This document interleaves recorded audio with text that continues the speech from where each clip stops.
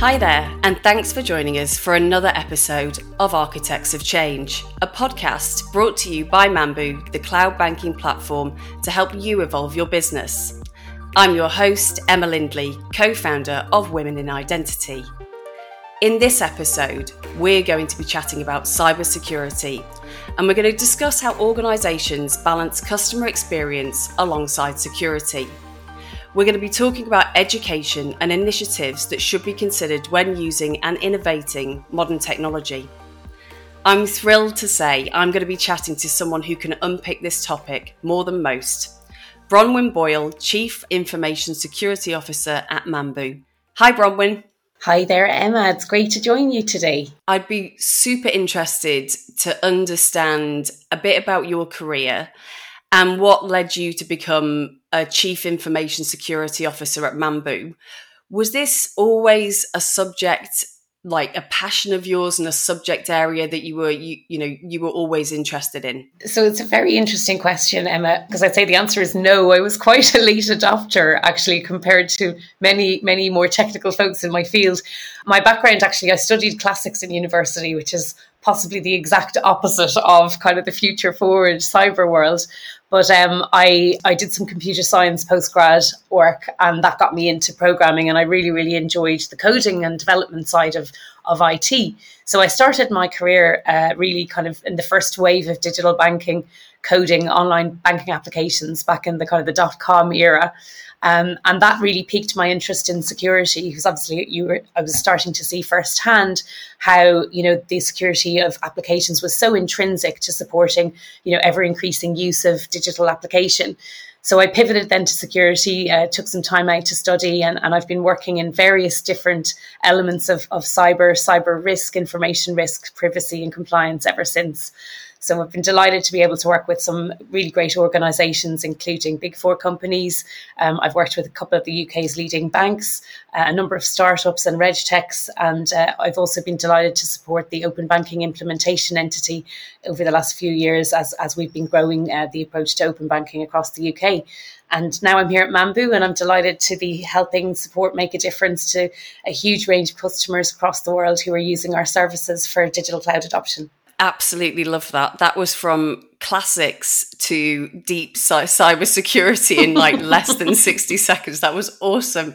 So huge amounts of experience of this subject matter of cybersecurity. So what are some of the biggest or the macro threats you see in the cybersecurity space today? So I think it's becoming ever more important, and that is, very well recognised as we see the effects proliferate, quite broadly. I don't know if you were aware, but last year there was a fairly major internet security incident called Log4Shell. It was the biggest internet vulnerability in the history of the internet. And, many folks around the world and security researchers were working really hard to keep online services safe. And that for me was a really powerful moment of truth, kind of to show the pervasiveness of the internet now to our daily lives and how important it is to maintain that security and maintain the safety of the services that we now rely on that are internet based.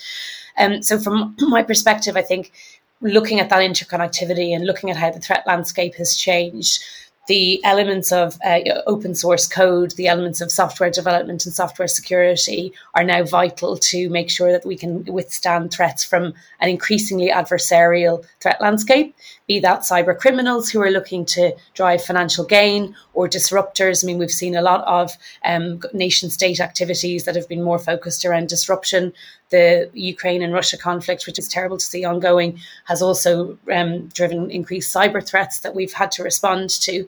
And obviously things like ransomware are ever present as a money-making scheme for those who are more nefariously inclined.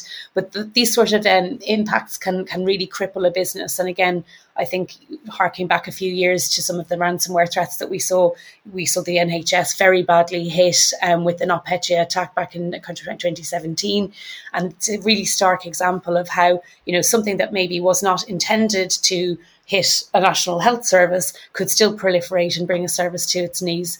So I think supply chain threats and ransomware remain very much on our radars as kind of key threats. One of the other really important elements to think about from a threat perspective, which often goes maybe less noticed, is the idea of business email compromise. And that's where cyber criminals take over an individual's email account and they use that to scam or extort money out of individuals or companies. So they can pose as legitimate suppliers, and indeed big companies, big tech companies, sophisticated companies like Facebook before they were Meta, and also Google saw some of that kind of type of business email compromise fraud, where criminal actors posed as vendors and got millions of dollars of invoices before that was discovered. On the flip side, you've got individuals who are being contacted by scammers. They may lose their life savings. And I think it's a really important element. It falls slightly outside organizational perimeters. It's much more on end users and end customers. And that's why it's often neglected. But it is a multi-billion-dollar business for criminals. And it's something that can be absolutely devastating for the individuals who are victimized. So I think it's an area I certainly feel very passionate about doing more to protect. Yeah, and I think identity is right at the edge of the perimeter, isn't it? That's and obviously that's the area, digital identity, that I come from. So I absolutely agree with you there.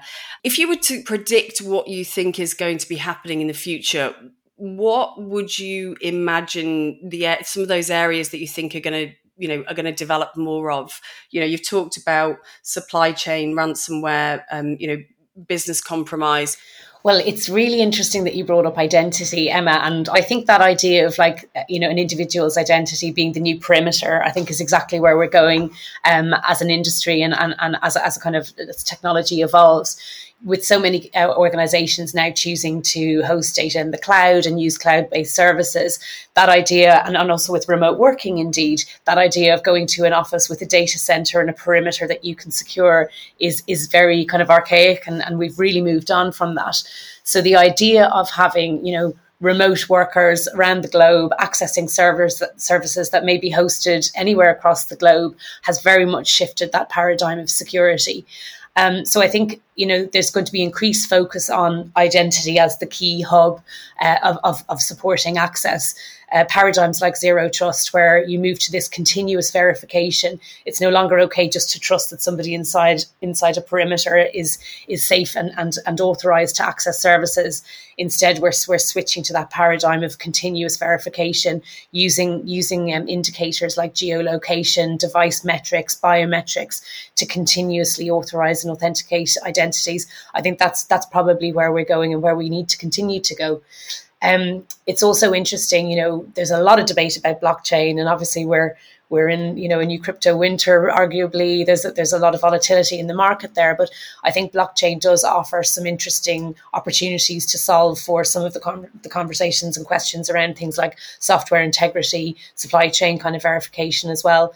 Now, that obviously comes at kind of high computational cost levels. And I think, again, we're probably still only tapping into some of the opportunities that technology can provide, but we need to look at how that can happen at scale and how that can happen, within a reasonable kind of operational cost envelope, I guess. And I would also say, the other piece that's kind of looming on the horizon is the whole idea of quantum cryptography. So we've seen really exciting step changes in the application of quantum crypto, and I think it's really being heavily invested in now.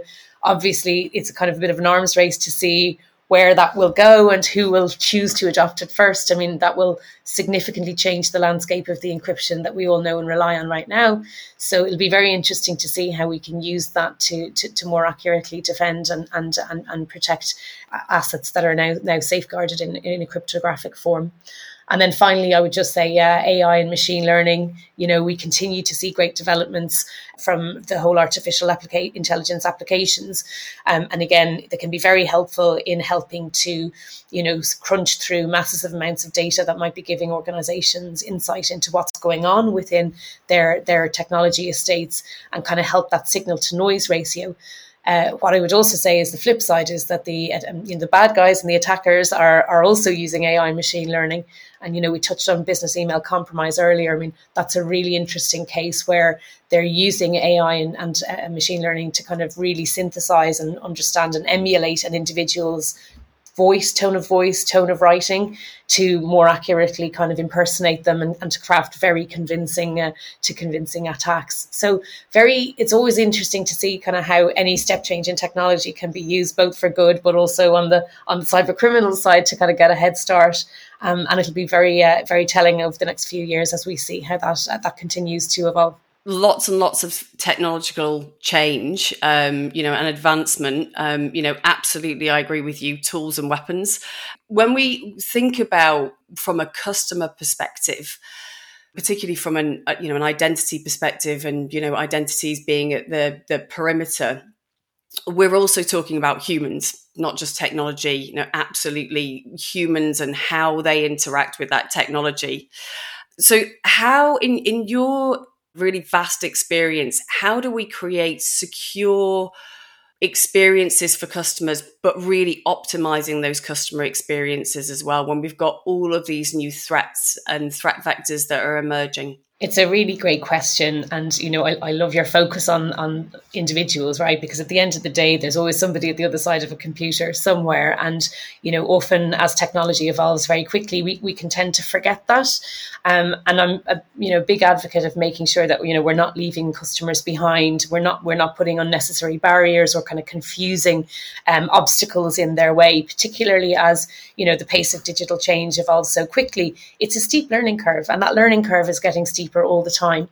So what I would say is, I think two things. One is making sure that we are looking at how to streamline security controls into processes in a kind of as frictionless a way as possible, and very much aligning those controls with the risk profile of the activities that are being carried out. A great example of that is in online banking and mobile banking, the idea of kind of step up controls, step up security that increases the burden and the onus of authentication or authorization, along with the risk of the activities that are being carried out. I don't necessarily need to provide my full banking PIN or banking one-time password if I just want to kind of read access to my balance.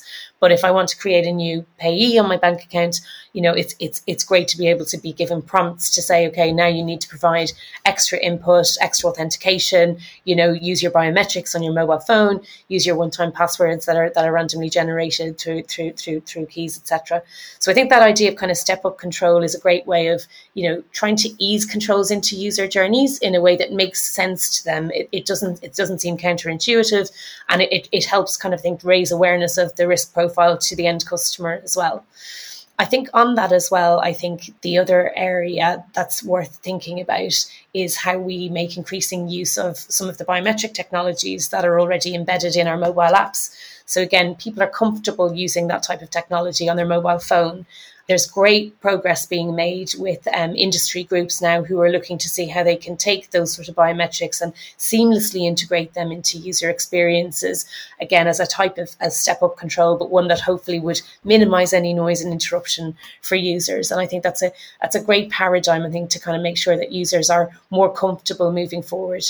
The third element I'd say as well is some of those in-the-moment messaging that you can provide for your customers. And again, obviously coming from a banking background, I'm probably more familiar with some of those types of controls, but a great step forward has been in confirmation of payee. I'm sure you'll have seen this yourself if you've been online banking over the last while. There's now facility that will match the name of the account person that you're looking to pay with the account number that you've given them. And if there's a disconnect there, so if you want to pay Bob and Bob's account number is X, 12345, if the account that you're paying into doesn't match Bob's name, you'll now get that notification. And this is a really, really great step forward, particularly in helping against scams, because if somebody is pretending to be somebody they're not and the account number doesn't match, you will now see that and you'll have an opportunity to review that, as you're making transactions. So I think those sort of in the moment controls, increased use of kind of seamless and frictionless step up controls, I think will really help drive better user understanding, but also drive kind of faster throughput and better customer experience. And who would you say is, from a information security, kind of that customer experience, who would you say is doing it really well right now? There was a recent announcement by Meta that they're looking to now support inline payments on Instagram. And I think that's a real game changer. And it's a really interesting example of where, a number of different innovations and kind of changes in security control have been stitched together to now support and allow that type of payment option within social media apps. Meta will be leveraging, customers' existing comfort factor and familiarity with their authorization mechanisms on their own phones, and their understanding of how they interact with the Instagram app, and then allowing that to take to the next step further and make end-to-end payments, which is a real game changer, I think, for the industry, and a real game changer for incumbent financial services providers, because it's demonstrating again that those payment opportunities are really kind of proliferating in new and varied forms. The flip side, I would say as well, is though, security is it's more than a hygiene factor now, right? It is an existential requirement for pretty much any business. Nearly all businesses are digital businesses. And I think, again, it's been very interesting to see increased pressure in the US to make sure that there are board level subject matter experts who can advise on cyber and who can help companies to kind of really ensure that that's very firmly on the leadership's horizon. Likewise, there's also kind of increased scrutiny around reporting of cyber incidents and events. And I think that just tells us as well, nobody gets this 100% right. It's always a learning journey. And it's really important to kind of keep transparent and make sure that we're keeping the customer's best interests at heart. We've touched a little bit on some of the new methods that we're putting in front of customers. And if I think about, in the UK, we've got open banking, we've got PSD2 SCA, they all require new security methods like biometrics and one-time passcodes. You've talked about some of the things and ways in which we can help people understand and put prompts in front of them, having step-up control, in the moment messaging. What are some of the other ways that we can get customers to understand some of these new security methods and enable them to stay secure? I think your point is super valid. I think there are steep learning curves, as we've touched on, and that view of the kind of the digital divide, I think, is something that we need to think of at a kind of society level. I think some of the digital natives may not struggle with these new types of control, but people who may be less familiar with online technology, who may be less comfortable using online apps or mobile apps, there's a real risk that those folks get left behind, or that we need to kind of cater for them from a security perspective in a different way that is more inclusive and is more aligned with kind of how they perceive and how they interact with online services. So I think that's something I feel needs a lot of focus and attention, particularly just as kind of that the risks of digital inequality are kind of manifesting more clearly. I think the other piece as well is there's my time at Open Banking was a really insightful opportunity to see where the industry was changing and where there were those maybe friction points or kind of maybe understanding gaps, shall we say, in the broader customer base. And we really had some great initiatives to see how we could better support them, including just providing consistent customer messaging. So I think with the panoply of different payments opportunities now comes a vast variety in different types of security messaging. And if you look back many years ago, the first advent of online banking, there was a real push at an industry level to consolidate around messaging around fraud, because it very quickly became clear that without that type of dedicated education and consistent messaging, fraud losses would really hurt the online banking proposition and customer trust would erode. I think that really drove great collaboration and great consistency of messaging. So people knew, don't give away your password, don't give away kind of your PIN details, make sure that you keep those safe and secure. Again, with new payment channels coming in and new opportunities to interact online, there are new mechanisms and new requirements for customers to keep other types of data safe or to keep aware for other types of scam. And I think what we're missing right now maybe is that very harmonized and very consistent user messaging at an industry level. I agree with all of that. I think, one of the other things is when we think about, you and I, we think about a lot of the people that are working within the digital space, within the security space, within the digital identity space. we're also not representative necessarily of the, you know, of the population. And I think having that empathy for the user, really, as you say, putting them at the heart of everything that we do, all users, will really enable us to think about, you know, the challenges that they, and the ways in which we can help educate them around some of these topics, rather than just assuming perhaps the user is, you know, is like us. Yeah, that's a great point, Emma. And I think you've touched on, again, just something that's at the heart of what we need to think about from a technological perspective, which is how we make sure we've got the most diverse, representative, diverse elements in our, you know, if we're using training data sets, how do we make sure that we are constantly and consistently looking for ways to make sure we've got like the diversity of the populations of customers that we're serving end to end as we're developing products and services. What would you say are some of the best practice ways to roll new features out with all of that in mind? I think the idea of having, you know, representative customers at the heart of how you're developing your products is a great rubric to follow. With the rise of more kind of continuous development and kind of, you know, rolling out of new and agile services, the idea is having customers very much involved in your user experience, in your design, in your interface, and collaborating and integrating into that, I think is paramount. I also feel, you know, that the industry now is, you know, as we have more kind of rapid development practices, agile development, and kind of increasing mechanisms to kind of do things like A/B testing, where you can kind of pilot two different mechanisms of getting a service to market and see which one resonates better. That gives you a great opportunity to get a broader set of user feedback. And I think also kind of having the customer at the heart of, you know, how you're also implementing those security controls and testing through that and getting that feedback directly from the voice of the customer is really helpful.